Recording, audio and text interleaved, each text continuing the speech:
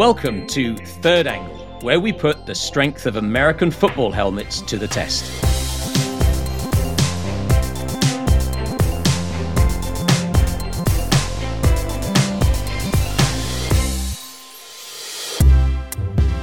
I'm your host, Paul Hames from industrial software company PTC.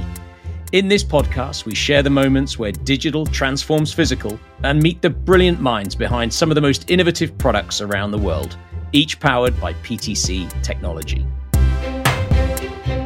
American football players have to deal with a lot during their careers. Some of the hardest tackles they'll face will feel like being hit by a baby whale. So as thousands of pounds of force slam into them, athletes need to be prepared and protected. And a big part of that protection comes down to what's on their head. Now, you may look at a football helmet and think that it's no different to any other helmet, but the amount of technology under the hood will blow you away.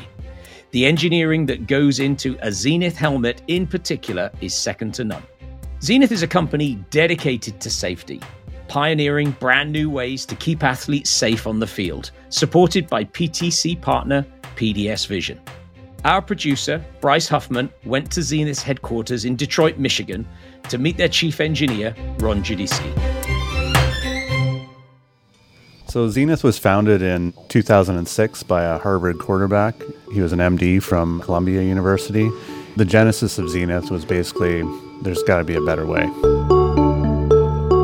The first helmet that Xenith ever developed was known as the X1 helmet. So Xenith's technology really focuses on fit.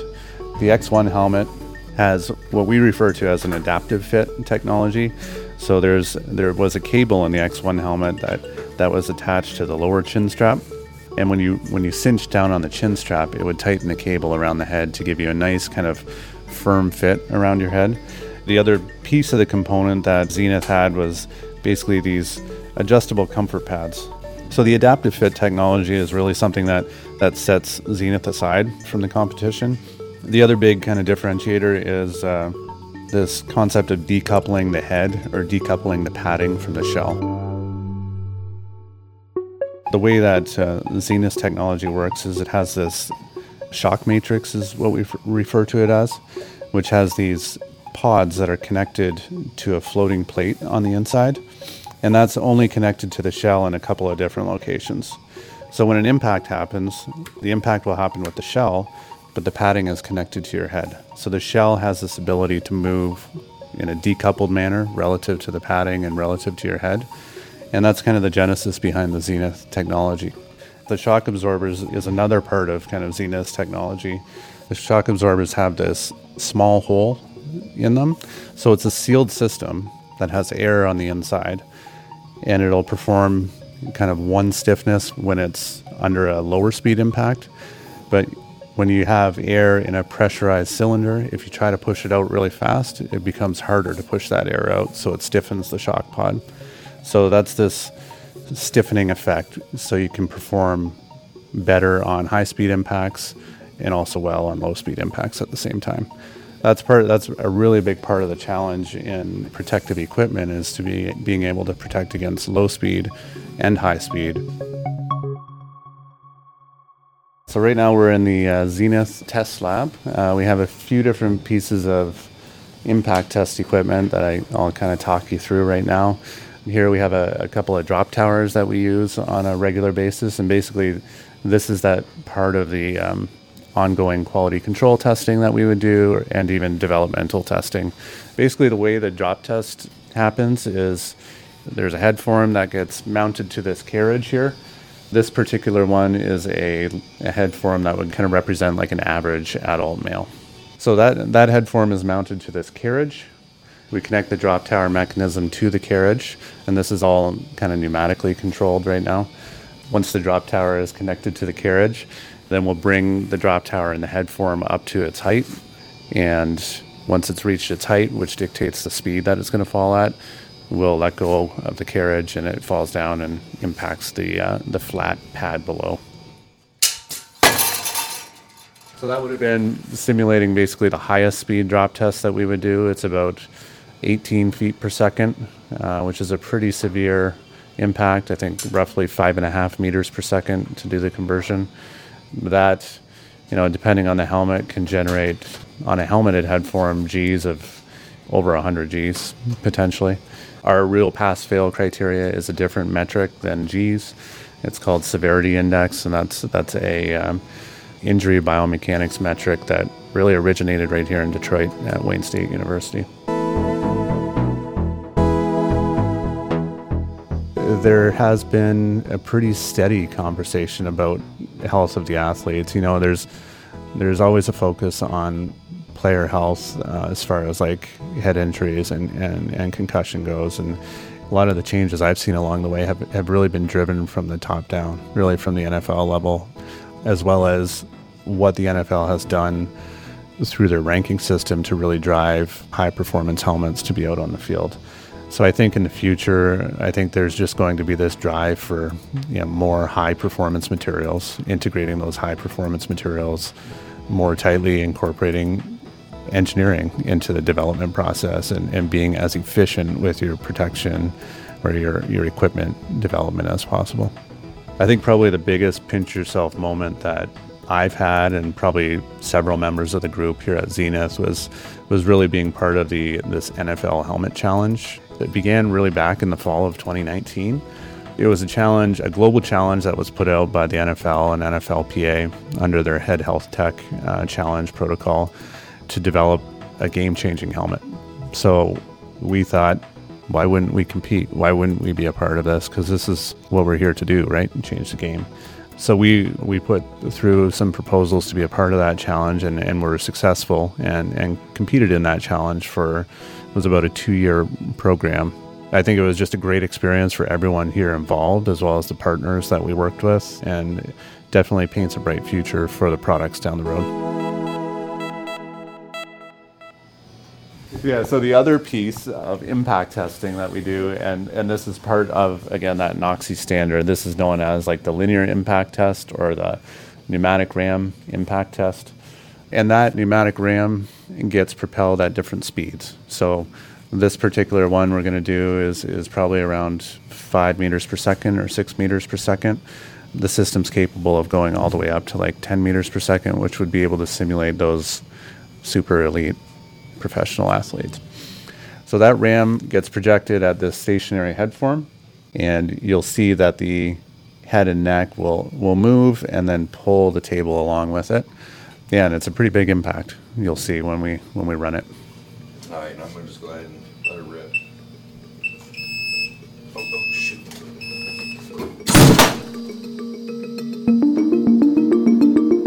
The next kind of series of helmets was the X2 helmet, which came out in about 2011. Really, there were some upgrades to the technology there. And then right around 2014, we came out with the X2E and the Epic. And these are the two shells, or two different helmet models that you'll see here. The big step we took forward with the Epic is we introduced something new, which is called the multi-stage shock.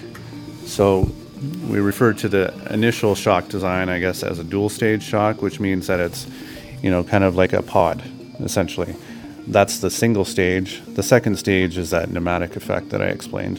And then the third stage of this multi-stage shock is that center section of the shock, which can kind of rotate and shear in different directions upon impact, just to basically improve that rotational effect. And with X2E, we also added in different shock heights as well, really to kind of bolster performance in different impact locations. Was this one actually worn by a University of Miami player? Well, it may not have been worn, but it is autographed by a university. Yeah, it looks like it's Ray Lewis. Yep. I'm for sure taking a picture of this.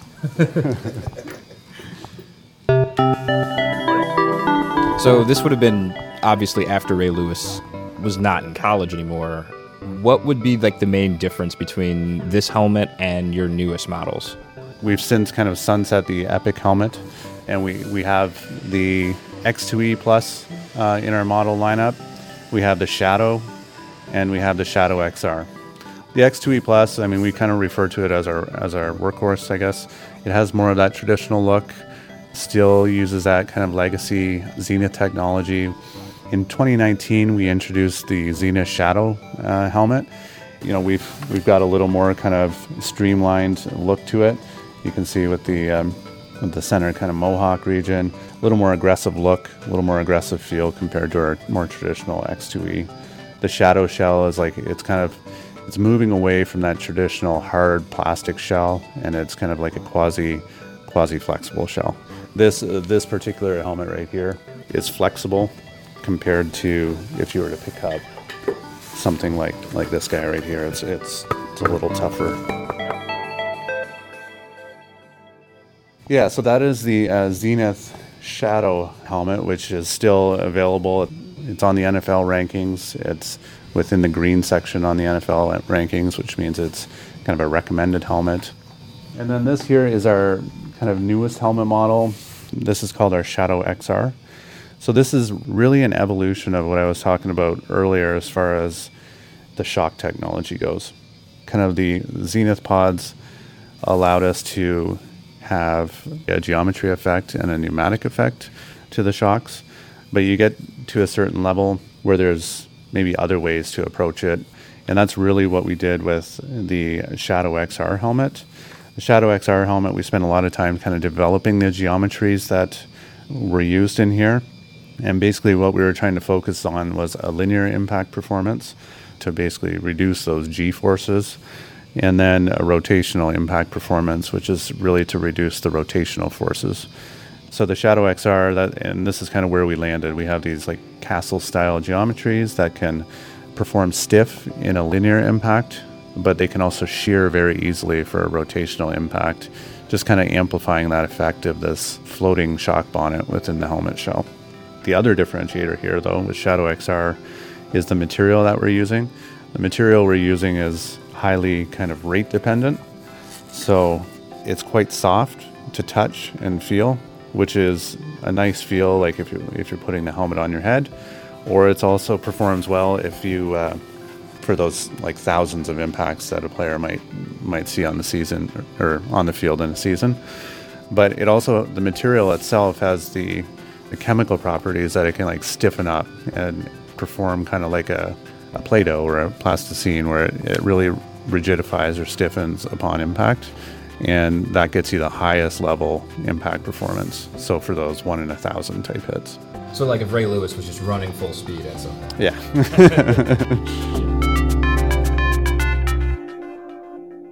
That was Ron Jadisky.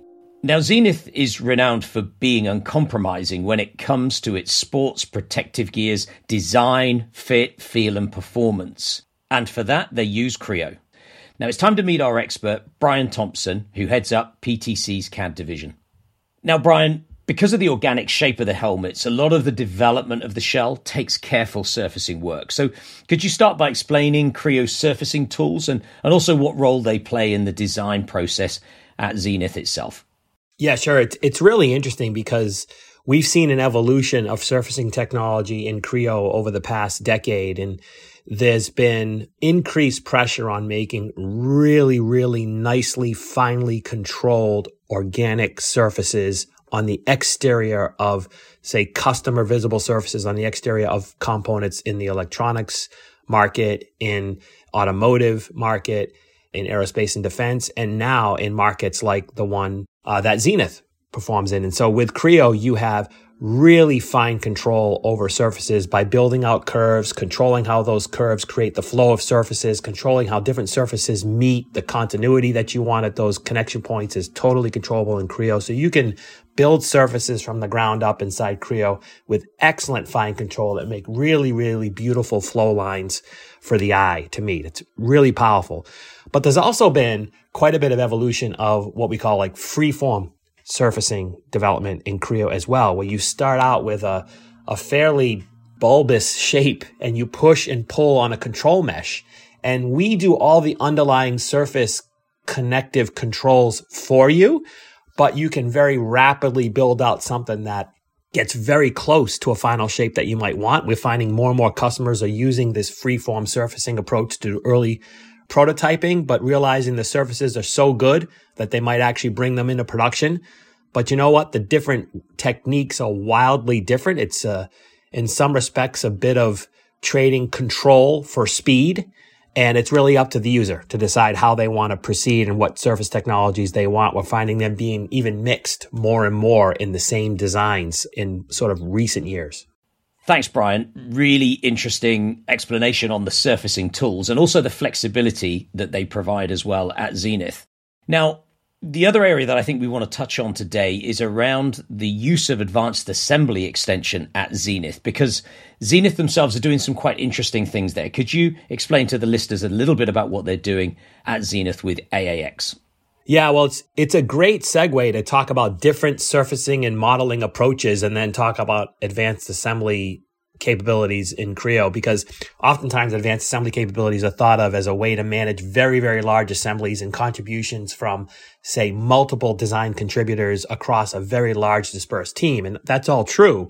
But in the case of Xenith, you could see a scenario where you have wildly different modeling techniques being brought together in a single design, managed at well-known interfaces, where you might have, say, the energy absorption part of the helmet have very, very different modeling techniques and approaches than the outer surfaces, like we just discussed, which have very, very finely controlled parametric surfaces. And so something like advanced assembly can allow you to manage the interfaces amongst different parts of the helmet that have very, very different geometric modeling approaches because they serve very, very different purposes.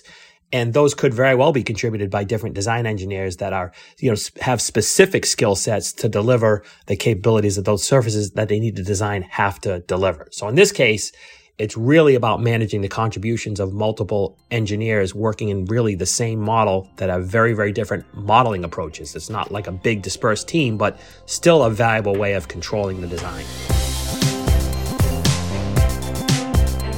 Thanks to Brian and to Ron for showing us around Xenith's headquarters. Please rate, review, and subscribe to our bi-weekly Third Angle episodes wherever you listen to your podcasts, and follow PTC on LinkedIn and Twitter for future episodes. This is an 1860 production for PTC. Executive producer is Jackie Cook. Sound design and editing by Ollie Guiu. Recording by Bryce Huffman. And music by Rowan Bishop.